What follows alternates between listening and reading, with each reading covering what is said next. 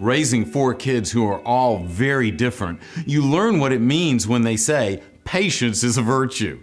If you interact with people in any way, patience is something that must be learned.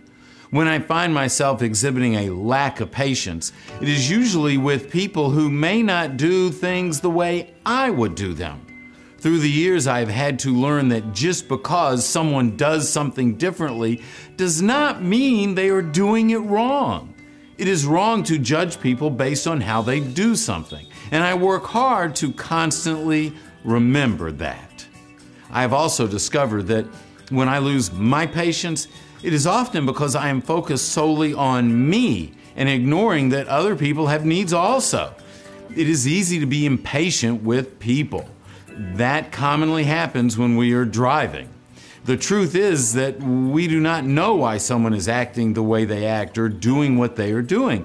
We do not know their story, their situation, and the challenges they may be facing.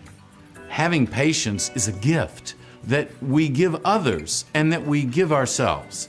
Patience produces contentment and satisfaction in our lives. It takes a certain amount of time for a cake to rise. Rushing the process will only ruin the cake. Patience does not mean not caring. It means taking an appropriate action while understanding that the process takes time.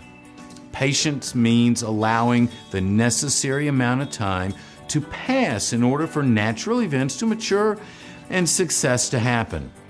It does not mean not pushing ahead with vigor.